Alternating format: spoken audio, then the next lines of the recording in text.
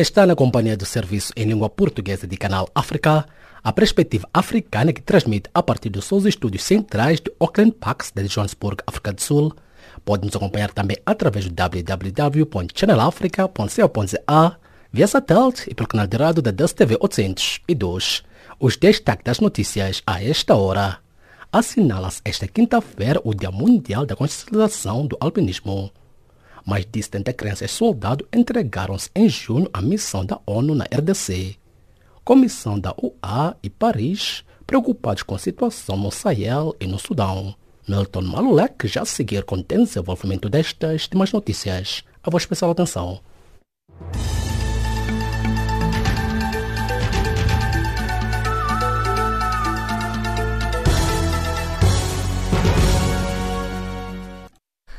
Calorosas saudações. Assinala-se esta quinta-feira o Dia Mundial da Consciencialização do Albinismo, numa altura em que países como Moçambique, Malau e Tanzânia, os albinos continuam a ser perseguidos e discriminados. Para a Human Rights Watch, apesar de os casos de raptos e assassínios de predadores de albinismo terem reduzido entre as famílias das crianças albinas, o medo ainda existe e algumas proíbem os filhos de frequentarem as aulas.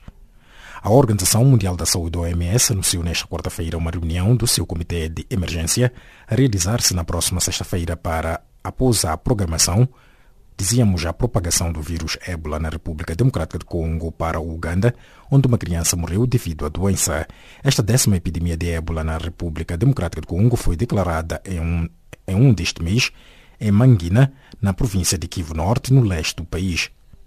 Os serviços de saúde de Macau admitiram esta quinta-feira que o grave surto de febre de dengue nas regiões vizinhas elevou o risco de epidemia no território e apelaram à prevenção.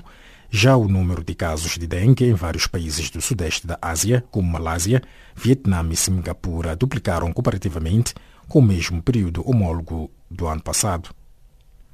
Um total de 75 crianças-soldado entregaram-se este mês à missão da ONU na República Democrática do Congo, segundo confirmou nesta quarta-feira a agência de notícias o porta-voz militar dessa força de paz MONUSCO, o tenente-coronel Claude Raoul de Hong. Os menores procedentes de parte oriental da República Democrática do Congo pertenciam a grupos armados como os Mai-Mai e a Kutumba e os rebeldes ugandeses das Forças Aliadas Democráticas. O presidente da Comissão da União Africana, Moussa Faki Mahamat, e o ministro francês dos Negócios Estrangeiros, Jean-Yves Le Drian, mostraram-se preocupados com a situação vigente no Sahel e no Sudão. Jean-Yves Le Drian e Moussa Faki Mahamat alongaram-se sobre o Sudão, exprimiram a sua forte preocupação e reiteraram a sua firme condenação de atos de violência cometidos em particular a 3 de junho corrente em Khartoum, a capital sudanesa, que causaram a morte de várias pessoas civis. O antigo primeiro-ministro argelino Abdelmalek Selal foi detido esta quinta-feira preventivamente, depois de ouvido em tribunal no âmbito de uma investigação sobre corrupção no círculo do poder do demissionário presidente Abdelaziz Bouteflika. Selal, que chefiou o governo da Argélia entre 2012 e 2017, é o segundo ex-primeiro-ministro detido em 2 dias, depois da detenção na quarta-feira de Ahmed Ouyahia, que ocupou o cargo entre 2017 e 2019.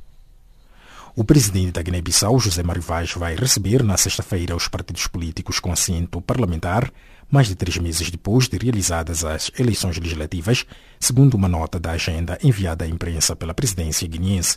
As eleições legislativas na Guiné-Bissau realizaram-se desde março, mas o presidente José Mário Vaz ainda não tinha ouvido os partidos para indigitar o primeiro-ministro e, consequentemente, nomeação do governo, alegando o impasse que existe para a eleição da mesa da Assembleia Nacional Popular.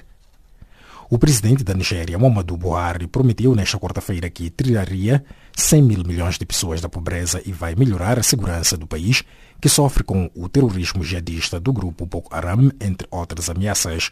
Buhari ressaltou que a Nigéria é um grande país. Segundo estimativas das Nações Unidas, a população subirá a 411 milhões em 2050, o que transformará no terceiro país mais populoso da Terra, atrás apenas da China e Índia. E desta forma coloca-se o ponto final às notícias de política a seguir com Jacob Tivan na página do Caleidoscópio. A vossa especial atenção.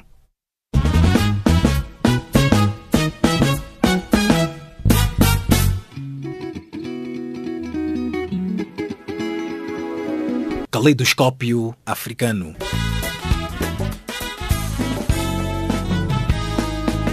O som da África para o mundo.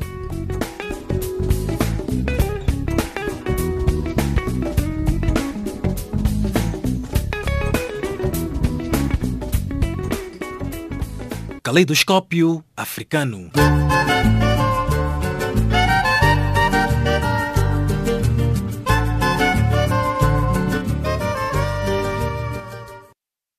Estimado ouvinte, sejam bem-vindos à página das atualidades a esta hora.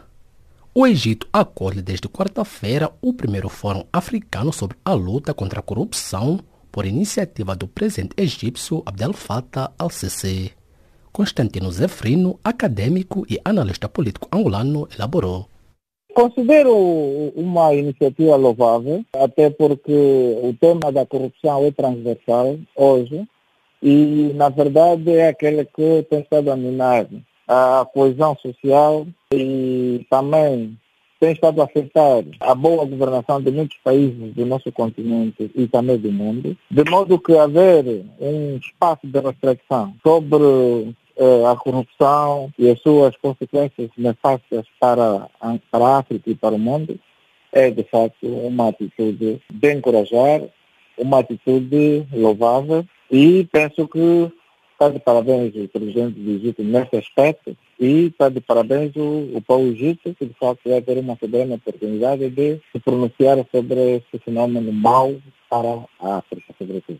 Quem governa o país no Egito são os militares. Será que isto também não representa corrupção, uma vez que o Egito é governado por militares e não por um governo civil? Sem dúvida. Na verdade, a tendência do século XXI é devolver a governação, portanto, essa esfera de poder, portanto, os poderes executivos aos civis e nunca aos militares. O militar deve estar ao serviço do civil, ao serviço da Constituição, ao serviço do país, e não se transformar em si mesmo um poder. De modo que, na verdade, essa forma do Egito continuar a ser governada por generais, por militares, é em si mesmo uma nota negativa naquilo que é a apreciação acadêmica daquilo que é a lógica da governação nos países democráticos e de direito. Sabemos que a corrupção é uma cultura nos países africanos. Como lutar contra a corrupção? A corrupção deve ser combatida com medidas enérgicas. Sobretudo, é necessário punir, à luz da justiça, todos os corruptos, sejam eles poderosos ou não, sejam eles militares ou não. E, infelizmente, tem estado a constituir um freio para os elementos da África é exatamente essa negativa da corrupção. Infelizmente, temos que verificar também que os corruptos, que são os presidentes desses estados, não têm sido responsabilizados nem severamente punidos. Então, é preciso punir, é preciso acabar, é preciso colocar, haver essa nítida separação de poderes. De um lado, a justiça, do outro lado, o governo e do outro, o parlamento. Portanto, os tradicionais três poderes do Estado devem estar separados e interdependentes. A África, infelizmente, o Poder Judicial vai a reboque do Executivo e isso tem estado, de facto, a minar a imagem e o desempenho dos governos africanos. É preciso combater, à luz do direito, à luz da lei, aquilo que são os malefícios da corrupção. Sim, doutor. Sabemos que aqui em África debatemos com a corrupção e democracia. O que é melhor? Combater a corrupção. Portanto, a corrupção é o outro verso da medalha da democracia. A democracia não permite que haja corruptos. Ou se está num Estado de Direito democrático, e aí não há corrupção, ou se está numa corrupção, aí não há democracia. De modo que todos os regimes ditatoriais, todos os regimes de corrupção, são os violadores dos direitos do homem, portanto, direitos humanos, e, por conseguinte, são aqueles que têm estado a subdesenvolver o continente e os países africanos, sobretudo. Portanto, eu defendo a democracia e o Estado de Direito para todos os países africanos, para que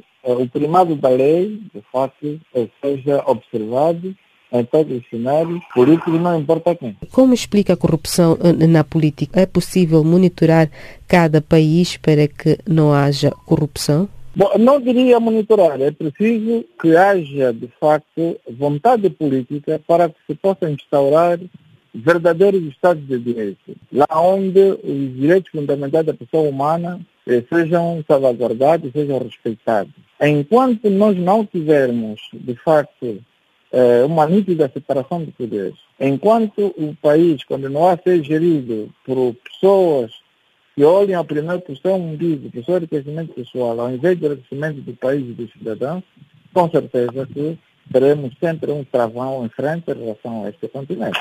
Portanto, é necessário e é fundamental que todos os vícios resultantes do exercício do poder político sejam dura e severamente condenados e os seus atores sejam civil e criminalmente responsabilizados pelos tribunais e pela justiça destes países. Constantino Zefrino, acadêmico e analista político angolano, falando ao Canal África.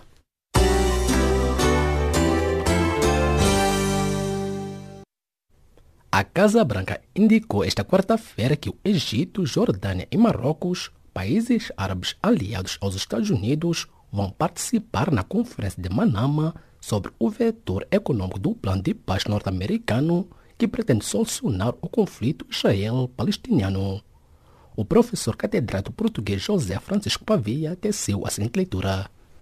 Bom, é uma tentativa de os Estados Unidos voltarem a ter algum protagonismo, portanto, no eterno conflito israelo-árabe, ou israelo-palestiniano, se quiser, e ao mesmo tempo de tentar, no fundo, apoiar aqueles que são indiscutivelmente os seus aliados. Bom, em África, que é no fundo aquilo que mais nos interessa, temos Marrocos e o Egito, que indiscutivelmente são grandes aliados na região do norte da África dos Estados Unidos e na ponta oeste o Marrocos e na ponta leste o Egito.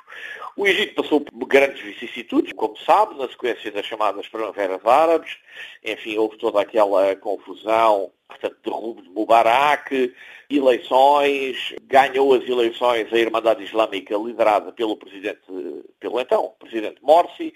Morsi toma o poder, exerce o poder durante pouco tempo, porque entretanto depois é derrubado por um golpe de Estado militar, liderado pelo general Al-Sisi, que é agora o novo chefe de Estado do Egito e que é o grande amigo, vamos pôr a coisa assim, dos Estados Unidos, de Israel e até dos governos da Arábia Saudita e dos Emirados Árabes Unidos, que são os seus grandes apoiantes. No caso de Marrocos, bom, Marrocos sempre esteve ao lado dos Estados Unidos, enfim, é o grande farol, se quiser, de estabilidade nesta região de África, tendo em conta tudo aquilo que se passa à sua volta e que, como sabemos, não é propriamente positivo. E, portanto, os Estados Unidos têm que apoiar os seus aliados e dar uma demonstração desse mesmo apoio, e esta conferência serve para isso. A Jordânia, que já não é em África, mas de todo modo é também um grande apoiante dos Estados Unidos. O rei Hussein é, de facto, um dos monarcas, digamos assim, moderados daquela região, tendo em conta que faz fronteira com a Síria, está ali muito perto do Iraque, do próprio Israel, daquilo que será, eventualmente, no futuro, não se sabe bem quando, o Estado da Palestina. E, portanto, são, de facto, aliados dos Estados Unidos. Os Estados Unidos hoje não têm muitos aliados. E, portanto, obviamente que têm que, de alguma maneira, proteger e apoiar e chamar a si esses aliados. E, ao mesmo tempo, tentar relançar-se enquanto protagonistas, mediadores, facilitadores do processo de paz no Médio Oriente. E, portanto, é basicamente este o objetivo. Pois bem, professor, levando em conta a decisão do Departamento dos Estados Unidos em cortar o apoio financeiro à Agência da ONU de Assistência aos Refugiados da Palestina em 2018, qual espera ser o impacto dos Estados Unidos nesta conferência em Bahrein? Os Estados Unidos tentam voltar outra vez a ser vistos como um mediador, enfim, como um facilitador neste processo de paz. Os Estados Unidos não são vistos como tal por uma das partes que está em presença, que no fundo são os palestinianos. Os palestinianos, como é evidente e com razão, não creem que os Estados Unidos possam desempenhar um papel de mediador desinteressado, imparcial neste processo, porque não podem, porque são efetivamente aliados de Israel, uma das partes envolvidas no conflito. Basicamente, temos um problema, que é há alguém que quer ser um mediador, que tem poder para ser mediador, mas que não tem de maneira nenhuma a confiança de uma das partes do processo em questão. E, portanto, não me parece que se consiga chegar a bom porto nestas condições. E, portanto, vamos ver o que é que isto vai dar, mas nunca vi, em parte nenhuma, que um processo de mediação chegasse a bom porto quando o mediador é aliado de uma das partes em conflito e tem a total oposição do outro lado. Portanto, é esta a situação concreta, objetiva, neste momento. E, portanto, confesso que não sei como é que isto poderá ser resolvido. A União Europeia tentou fazer esse papel, não consegue, porque a União Europeia, aliás, em termos de política internacional, não consegue nunca, ou quase nunca, fazer o que quer que seja, porque a União Europeia não é um Estado, é um conjunto de Estados que têm interesses diferentes, e, portanto, tendo interesses diferentes, como é evidente, não se conseguem, nem têm a credibilidade, nem a capacidade para ter essa função.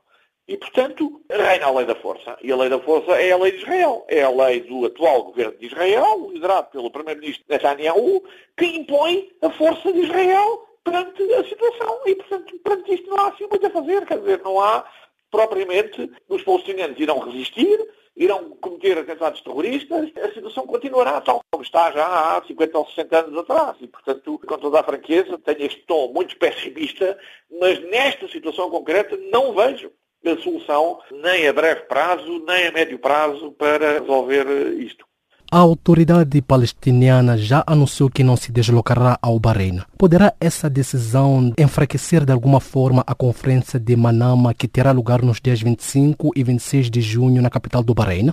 Era o normal e lógico que fizesse, é não aceitar os termos do jogo e não aceitar estas regras tal como elas estão a ser impostas. E, portanto, não aceitando, o mediador que, à partida, está claramente do lado de um dos lados. Como é evidente, vai enfraquecer, porque estamos em presença de um conflito. Há uma tentativa de resolução desse conflito. Há um dos lados do conflito que não aparece e não aceita as condições, pois, como é evidente, não me parece que essa e eventual solução que venha a sair, se é que alguma coisa venha a sair do Bahrein, possa ser a solução para o conflito israelo-árabe. Não me parece. O que me parece é que isto é uma tentativa da administração americana de tentar dizer que, de facto, ainda está empenhada no processo e, portanto, tenta, de alguma maneira, fazer alguma coisa para resolver a situação, só que essa situação, essa solução está inquinada à partida por causa precisamente desses problemas que eu acabei de relatar. Poderia dizer aos ouvintes Canal África qual é o posicionamento do governo português quanto a este conflito palestiniano-israelita? O governo português tem tido uma posição que, no fundo, é uma posição de achar que a solução para o problema é a solução dos dois Estados, em que venha a existir um Estado palestiniano com os territórios que ficaram definidos nas sucessivas resoluções das Nações Unidas que têm sido proclamadas sobre essa matéria e que Israel venha a coexistir, tendo obviamente o direito à existência, como é evidente, com esse tal futuro eventual Estado palestiniano. Palavras de José Francisco Pavia, professor catedrático português, falando ao Canal África.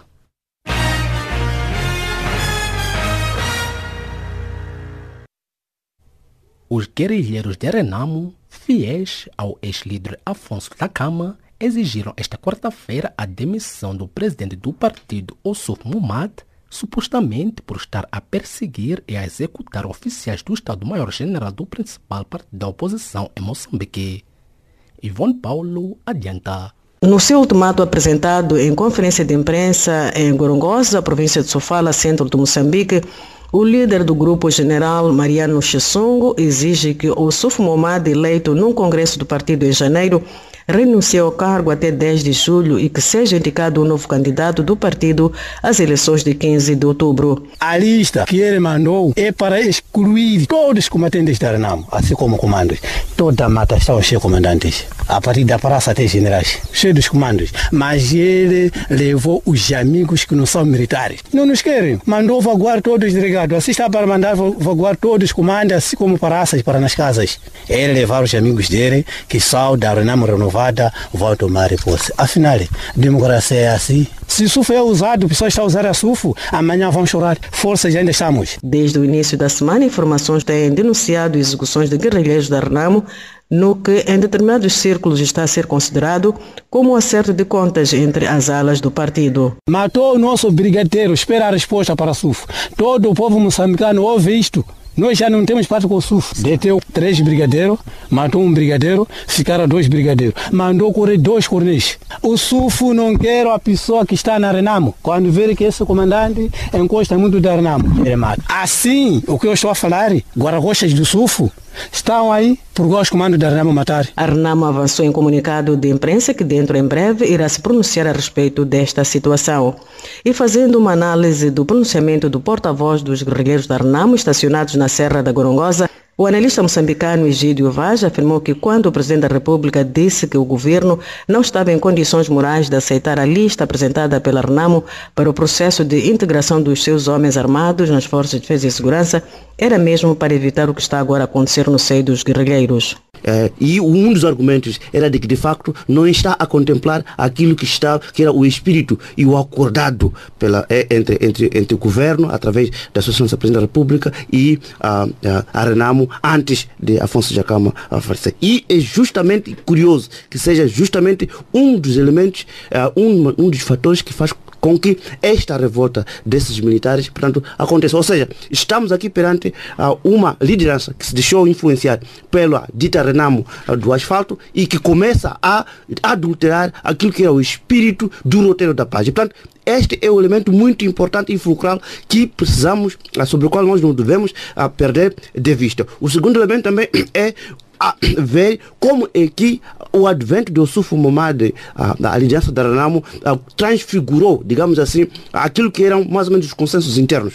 O que nós estamos a ver nesse momento é que existe uma tentativa progressiva de tribalizar a liderança do Yusuf Momad, o que obviamente leva à ostracização das outras hostes que durante o tempo de Afonso Dhlakama estava muito mais perto do poder. Mas o que está acontecendo aqui é justamente a ostracização ou possivelmente a tribalização da liderança. Então, esses dois elementos precisam de ser combinados para vermos de facto qual é o problema. Entretanto, para Egídio Vaz, este é um problema normal que está a surgir dentro de uma liderança com alguma particularidade de ser a parte contestatária a parte que tem armas. E no momento em que estamos no roteiro da paz, de facto, dizer que vai matar A, B, C e que está aqui armado para atacar este ou aquele ou para descarregar o projeto, de facto, leva a que muitos moçambicanos e todos, se calhar, estejam muito ansiosos. Existe uma crise dentro da Renamo e que nós temos que contar com um outro ator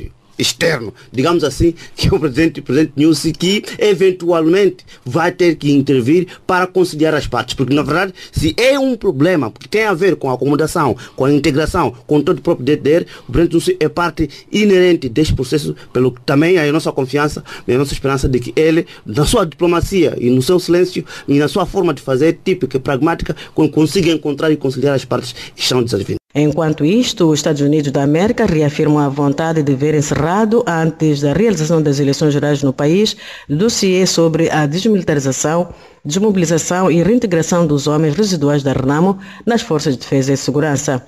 Esta vontade foi manifestada durante uma entrevista concedida pelo embaixador norte-americano Dennis Erne. Fiquei muito contente com o anúncio, alguns dias atrás, do senhor presidente Nussi, do presidente da Renamo, o senhor Momad, estabelecendo um cronograma, um compromisso definitivo com um acordo de paz, um cessar-fogo e reintegração de mobilização ao longo dos próximos meses.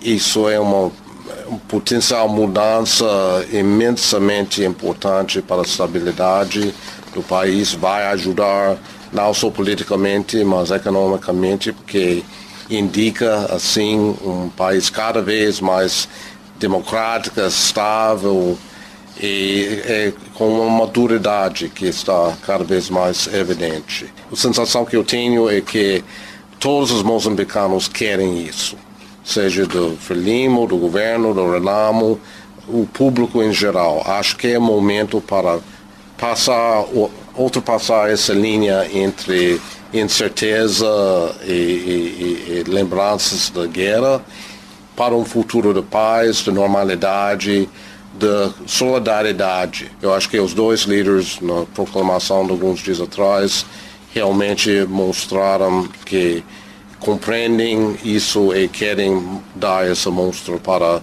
o povo moçambicano e para a comunidade internacional também. Embaixador dos Estados Unidos da América em Moçambique, reafirmando a vontade de ver encerrado, antes da realização das eleições gerais no país, do dossiê sobre a desmilitarização, desmobilização e reintegração dos homens residuais da RENAMO. Da Beira, no centro de Moçambique, Von Paulo, para a Canal África. O presidente da Nigéria, Muhammadu Buhari, prometeu esta quinta-feira retirar da pobreza 100 milhões de pessoas e melhorar a segurança do país que sofre devido ao terrorismo jihadista do Boko Haram. Com liderança e motivação, podemos livrar da pobreza 100 milhões de nigerianos em 10 anos, disse Buhari, durante um discurso em Abuja para comemorar a restauração da democracia em 1999 no país mais populoso da África, com quase 200 milhões de habitantes. O presidente da Nigéria salientou que o país como a China, Indonésia e Índia, países com muita população, conseguiram combater a pobreza e que a Nigéria também o pode conseguir. Buhari, que foi empossado no mês passado depois de ser reeleito nas eleições de 23 de fevereiro, chegou ao poder em 2015 com a promessa de acabar com o terrorismo do Boko Haram e disse que continuará a luta contra os jihadistas. O presidente lembrou que em 2015 o grupo terrorista poderia atacar qualquer cidade, incluindo a capital federal, Abuja, ao contrário do que acontece hoje. No entanto, ele admitiu que alguns desafios persistem nas áreas rurais onde os jihadistas cometem ataques e sequestros. Recorde-se que 25 pessoas morreram sábado último durante um ataque protagonizado por um grupo armado ainda não identificado nas localidades Castro, Tsangue e Guire, estado de Sokoto, nordeste do país.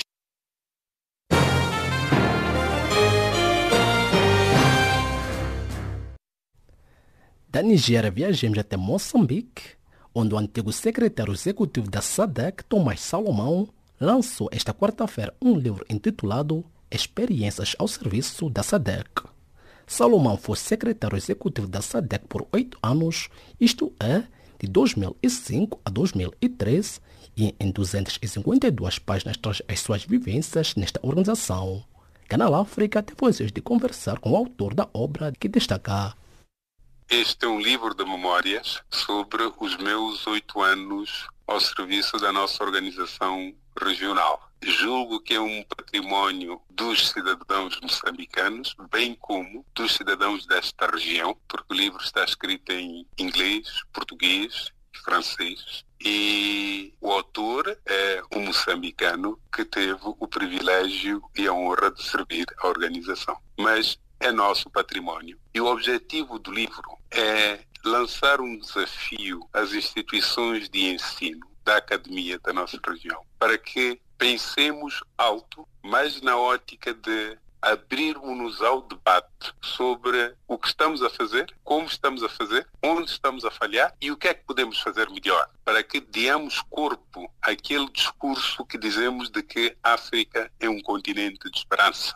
Mas pelos desafios que temos, pelos problemas com que nos confrontamos, não estamos a conseguir traduzir isso em termos práticos nessa esperança que todos ansiamos. Então, o objetivo do livro é efetivamente abrir espaço para esse debate e não podia ser de outra maneira porque quando escrevi o livro eu estava hospedado numa instituição de ensino que é a Universidade de Wits. Então, para dizer que com o lançamento deste livro refuta-se a tese segundo a qual que a história africana muitas das vezes é escrita pelos ocidentais e não pelos africanos?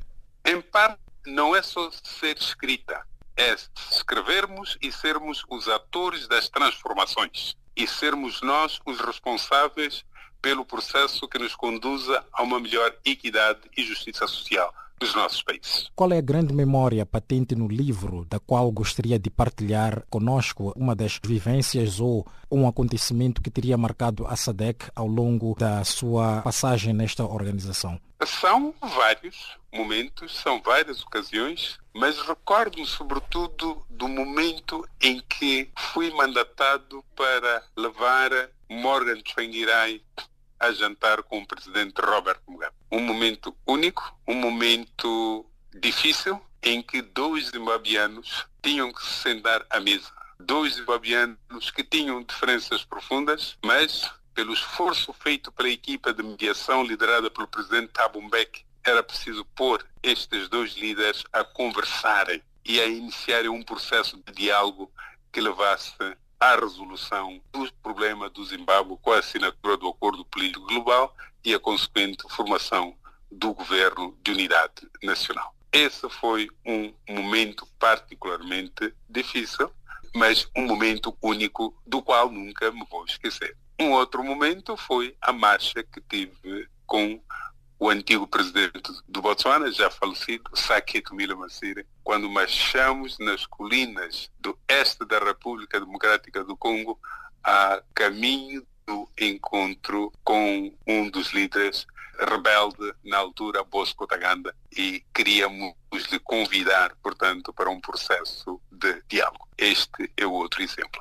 Mas todos estes exemplos surgem num contexto que eu digo no meu livro. O meu entusiasmo era, sendo economista, eu iria afrontar-me com desafios da implementação do protocolo comercial, mas o que aconteceu na prática é que eu acabei de consumir cerca de 90% do meu tempo a lidar com conflitos. Não é que eu esteja arrependido disso, mas esta é uma lição que fica do ponto de vista de olharmos para a pertinência da estabilidade numa região se ela pretende prosseguir a agenda do desenvolvimento. Agora a SADC tem falado muito da quarta revolução, esta que é a revolução industrial. Terá mencionado um desses pontos, sabendo que teria iniciado justamente a quando da sua passagem nesta organização? Bom, isso eu deixo com aqueles que estão atualmente na gestão da organização. O importante é que o desenvolvimento industrial, a revolução industrial, é aquilo que vai trazer uma maior paridade nas relações comerciais dentro da região, para que as relações comerciais não sejam ditadas pela regra de tráfego num seu sentido, ou seja, tráfego da África do Sul para os países membros, mas é preciso que esse tráfego seja nos dois sentidos. E para isso, o desenvolvimento industrial dos outros países é uma questão que se impõe. E para quem queira ter acesso a este livro, como é que pode o ter?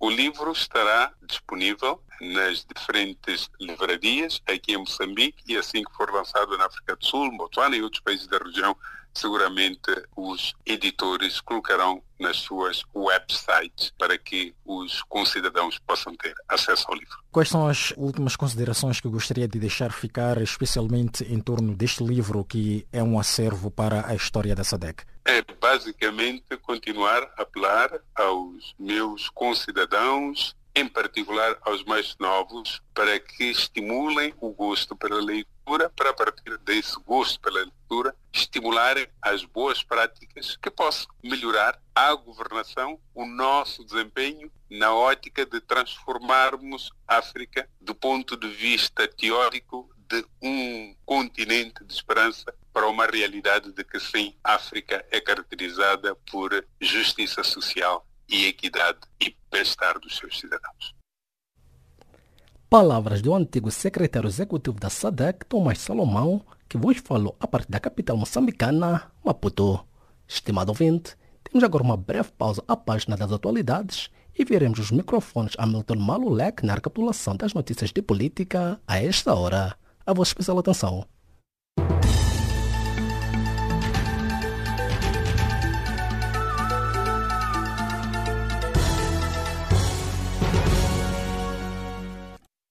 Cordiais saudações. Assinala-se esta quinta-feira o Dia Mundial da Consciencialização do Albinismo em uma altura em que os países como Moçambique, Malau e Tanzânia, os albinos continuam a ser perseguidos e discriminados. A Organização Mundial da Saúde, OMS, anunciou nesta quarta-feira uma reunião do seu Comitê de Emergência a realizar-se na próxima sexta-feira após a propagação do vírus ébola da República Democrática do Congo para Uganda, onde uma criança morreu devido à doença. Os serviços de saúde de Macau admitiram esta quinta-feira que o grave surto da febre de dengue nas regiões vizinhas elevou o risco de epidemia no território e apelaram à prevenção. Já o número de casos de dengue em vários países do sudeste da Ásia, como Malásia, Vietnã e Singapura, duplicaram comparativamente com o período homólogo do ano passado.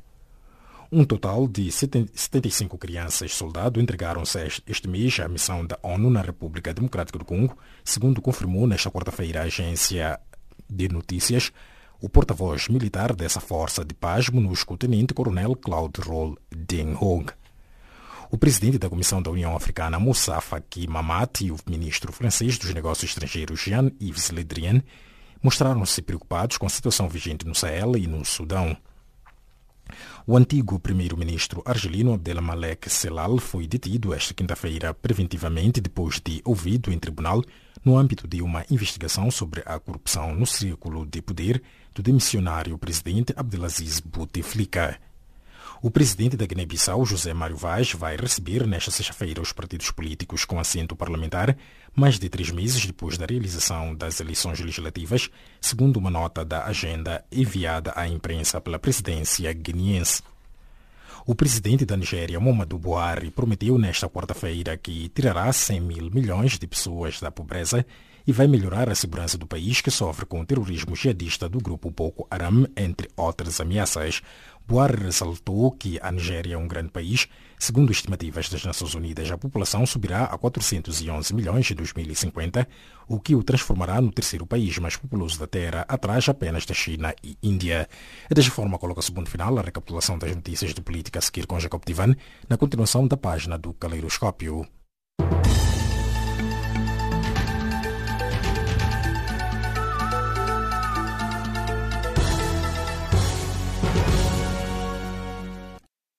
A ficar para trás, Milton Malulek na recapitulação das notícias de política, agora sim dando continuidade à página das atualidades.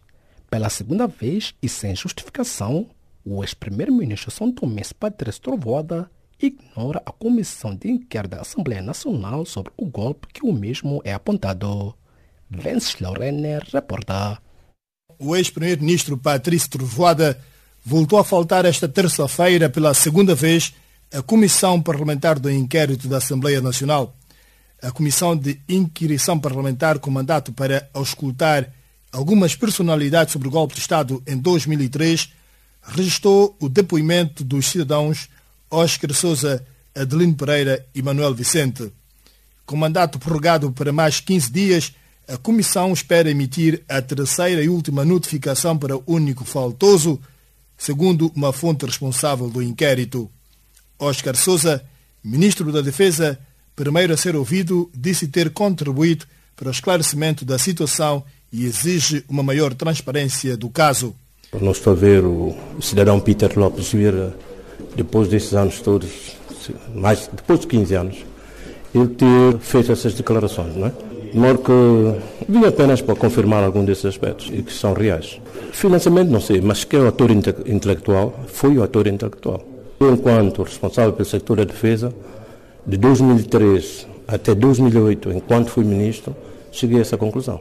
Para aquilo que foi a atitude dele, comportamento, que é alguém que gosta desse tipo de ação ou atividade. Fiz em 2017, não é? Creio que já deve estar no arquivo, não é? Mas eu continuo a dizer que tem que ser um processo com maior transparência e envolver as pessoas naturalmente que estejam implicadas nesse assunto. Não é? Acredita nesta comissão parlamentar? Eu acredito em tudo que seja para a veracidade e acalmar os ânimos dos santomenses, não é?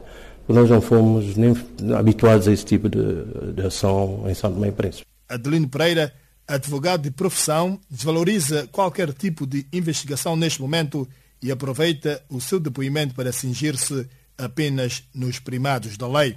Eu, pessoalmente, como jurista, tenho alguma dificuldade em perceber como é que uma resolução vem pôr em causa uma lei. Mas isto sou eu, haverão outros entendimentos, mas eu julgo que é pacífico que tenha sido aprovada uma lei. Sendo esta lei, no confronto das normas superior, na hierarquia das normas superior a uma resolução, que isto é uma questão que está encerrada, pelo que, na minha modesta opinião, não faz sentido esta investigação, porque se fosse para investigar, ter-se feito a investigação em 2003 e em 2003 o legislador, os deputados desta Assembleia decidiram que, para bem do país, que ia-se encerrar a questão. Manuel Vicente garantiu à imprensa no local que veio apenas acertar a sua inocência sobre o golpe de Estado. Eu não tinha informações. Se eu não tinha informações, como é que eu vou confirmar uma coisa que eu não tenho informações? Então não sabe nada sobre o golpe? Pois não sei. Por outro lado, o exército santomense diz desconhecer o paradeiro do arsenal bélico introduzido no país através do anterior governo liderado por Patrício Trovoada. A denúncia é do atual ministro da Defesa, ao expor o seu desassossego e bastante apreensivo. Oscar Sousa, promete avançar com expedientes legais para o esclarecimento sobre o seu verdadeiro paradeiro.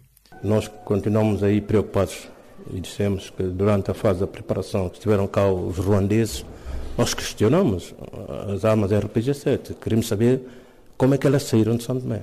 Elas vieram, mas saíram legalmente de São Tomé? Não saíram, de modo que ele gosta um pouco desse tipo de experiência. Não é? RPG-7 eu continuo a desconhecer. E qual é o expediente? Vamos fazer tudo, pelo menos pelas vias legais não saíram. Com esta sua posição agora, estas declarações, reforça já um expediente que havia dado a entrada no Ministério Público uma queixa? Sim. De lembrar que Oscar Sousa, na altura, exercia o cargo de Ministro da Defesa, Adelino Pereira, ex-Procurador-Geral da República, e Manuel Vicente, ex-Comandante-Geral da Polícia Nacional. Venceslau Renner, Canal África, São Tomé e Príncipe.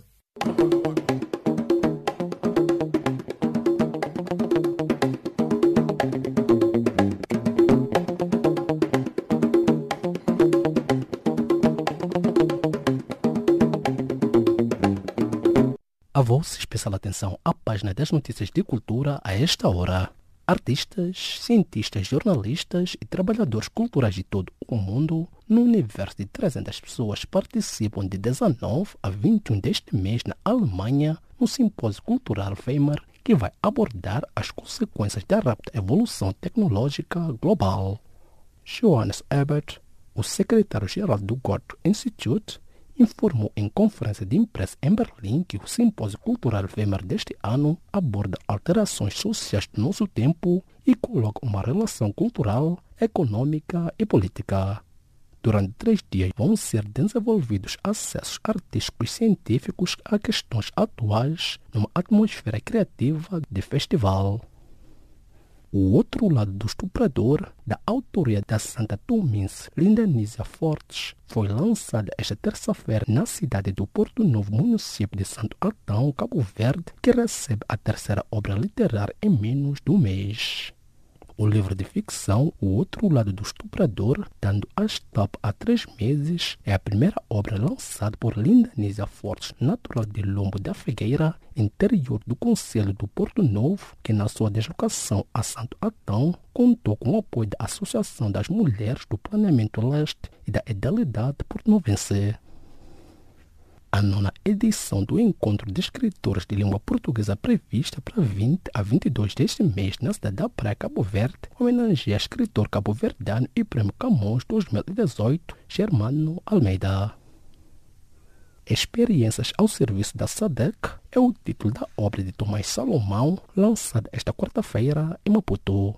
Com 2 versões, uma em inglês e outra em português, a obra de Tomás Salomão faz um relato pessoal sobre realizações e desafios da comunidade para o desenvolvimento da África Austral SADC. Economista de profissão, além de ter sido secretário executivo da SADC, Tomás Salomão ocupou várias posições de governação no país de Moçambique, com destaque para ministro dos Transportes e Comunicações, ministro de Plano e Finanças e secretário de Estado da Defesa. O artista plástico cabo-verdiano Kiki Lima inaugurou esta quinta-feira no Mindelo um espaço cultural para ressaltar a cabo-verdianidade e que constou do programa de celebração do Dia de Portugal, de Camões e das comunidades portuguesas em São Vicente. O dia de junho, Dia de Portugal e das comunidades, foi celebrado em São Vicente com diversas atividades e com presença de personalidades cabo-verdianas e portuguesas, incluindo o presidente e primeiro-ministro de Portugal, que começaram o périplo com a visita à exposição da arte africana Ukwamba no Palácio do Povo, no Mindelo. A banda Chutes e Pontapés vai ser homenageada na festa da comunidade portuguesa Profesta, que decorre na sexta-feira e no sábado na cidade da Praia, Cabo Verde, para assinalar o Dia de Portugal de Camões e das comunidades portuguesas. Além das tasquinhas com comidas típicas portuguesas, como caldo verde, pifanas, caracóis, sardinhas ou queijo de acera, a 10ª edição da Profesta vai contar com desfiles e músicas da lusofonia. A cantora angolana Aline Frazão está a promover uma digressão na República do Congo e República Democrática do Congo para apresentar o seu quarto álbum Dentro da Chuva numa iniciativa da Alliance Françoise de Luanda. Ainda no âmbito da apresentação do disco, Aline Frazão tem prevista deslocação a Joanesburgo, África do Sul, sempre em parceria com a Alliance Françoise e a Rede de Centros Culturais Franceses no dia 21 de setembro. Ponto final à página de cultura do Serviço em Língua Portuguesa de Canal África.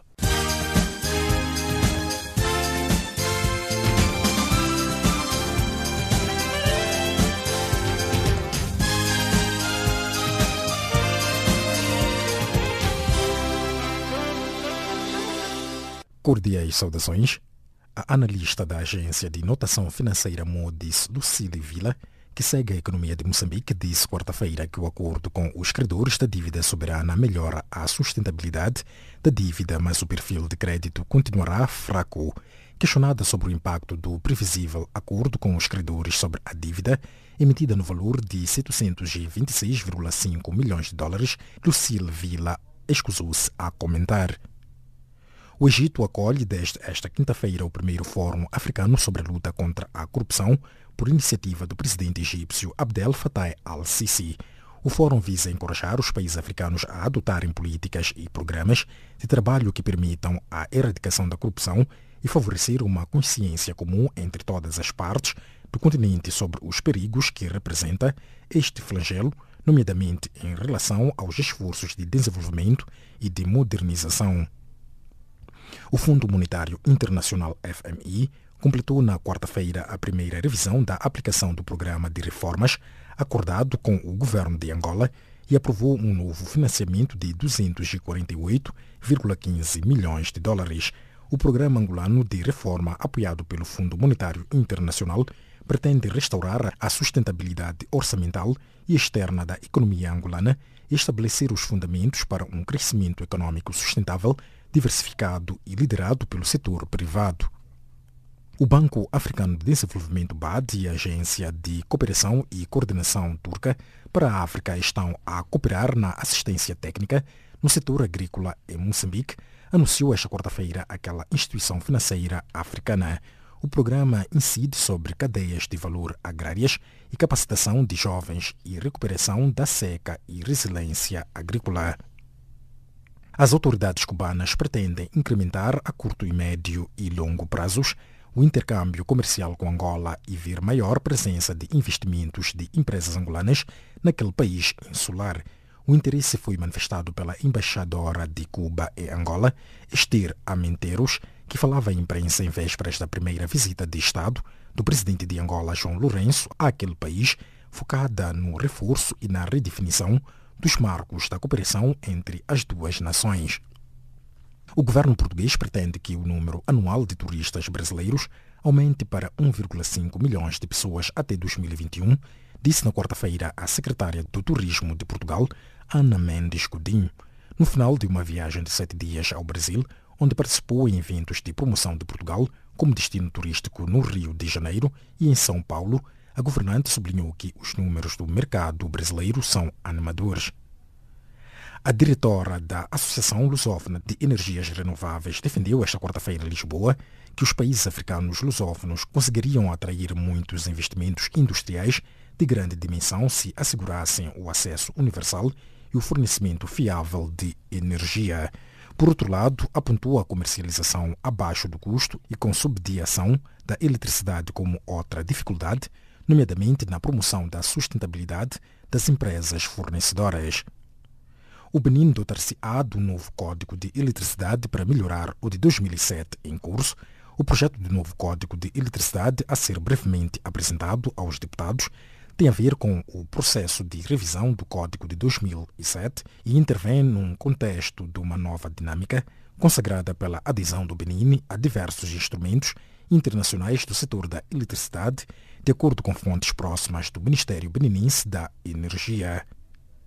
O presidente americano Donald Trump disse quarta-feira que tem a impressão de que o seu país vai conseguir um acordo comercial com a China após meses de tensões comerciais. Trump tenta fazer a China mudar uma política comercial que, segundo ele, implica para os Estados Unidos uma desvantagem que durou anos. E desta forma coloca-se o ponto final na nossa página econômica a seguir com Maria Massamo na resenha desportiva. A vossa especial atenção.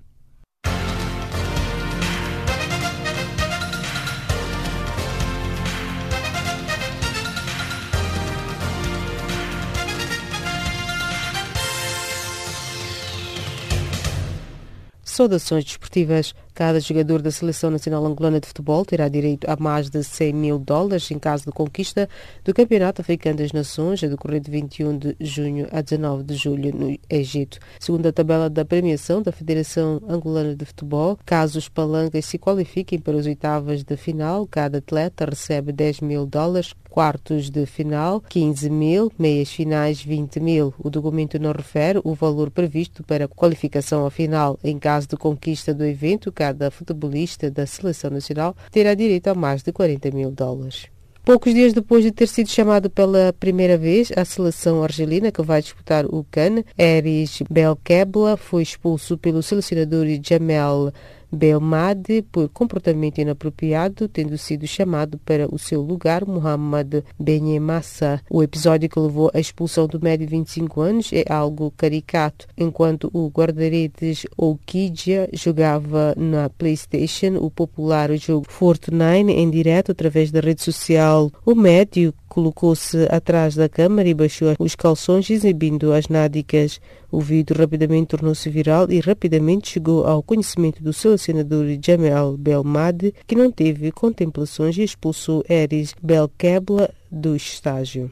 A Seleção Nacional de Futebol da Tunísia derrotou terça-feira à noite a Croácia, vice-campeã mundial, por 2-1 em jogo amistoso em Varaždin, na Polónia. O encontro inscreveu-se no quadro dos preparativos para as duas equipas antes dos torneios continentais. Para a Tunísia, o jogo é preparatório para o Campeonato Africano das Nações, a decorrer no Egito, ao passo que a Croácia o mesmo prevê o Campeonato Europeu de 2020.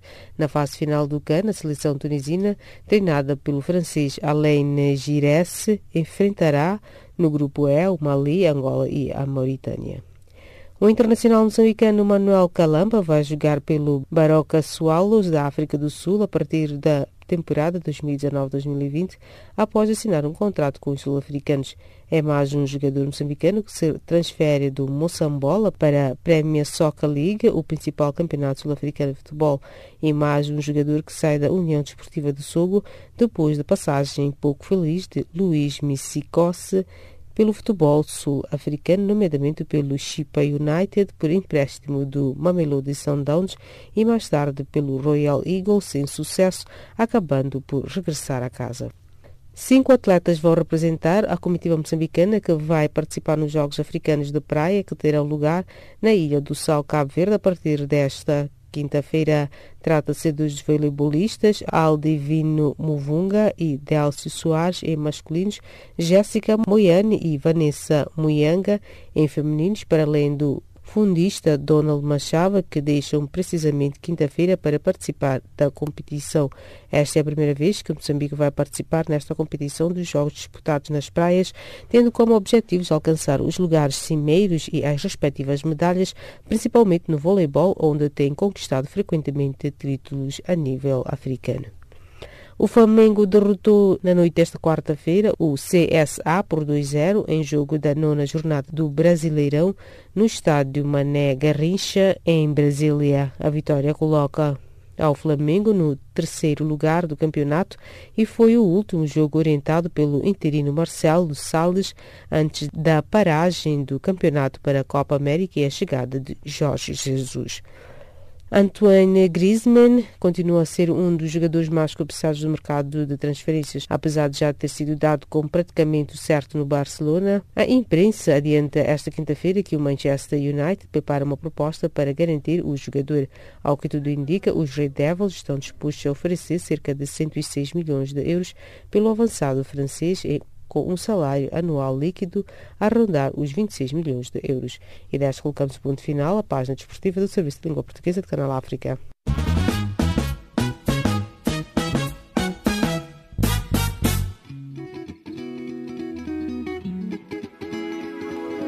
Caleidoscópio africano.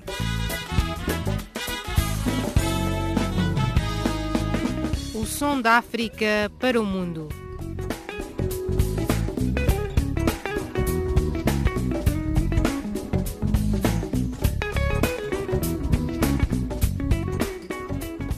Caleidoscópio africano.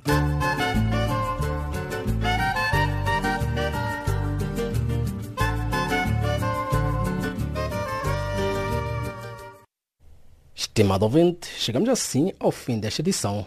Edição esta que chegou ao cargo de Charles Kumalo, na produção e apresentação de Jacob Tivan, Milton Malulek Maria Mossam e nos cuidados técnicos de Cefiso Machiro. Em nome desta vasta equipe, os nossos agradecimentos, novo encontro marcado para breve. Boa noite, um bom descanso e até breve.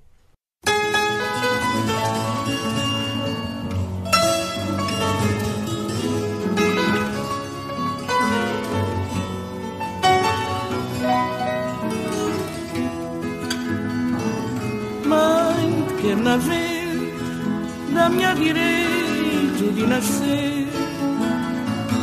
Pai, quando nascer da minha direito de viver. Fazem-nos lá lugar mais sereno. Fazem a infância um jardim de felicidade. Dá-me crescer com todo amor e amizade. Dá-me bom carinho e boa ternura, oh mãe querida, que Deus dá.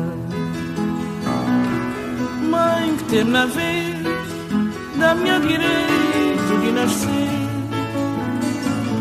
Pai, quando nascer, da minha direito de viver. Fazem-nos lá lugar mais sereno. Fazem infância um jardim de felicidade. Ajudam-me crescer com todo amor e amizade. Dá-me bom carinho e boa ternura, oh mãe querida, que Deus dá. Dá-me leite, meu peito sagrado, mamãe querida. Dá-me bom sustento abençoado, papai querido. Ajuda-me a viver minhas ilusões, minhas fantasias. Me quebres outro flor, revolução. Me quebres outro fruto, de alegria. Dá-me leite do peito sagrado, mamãe querida.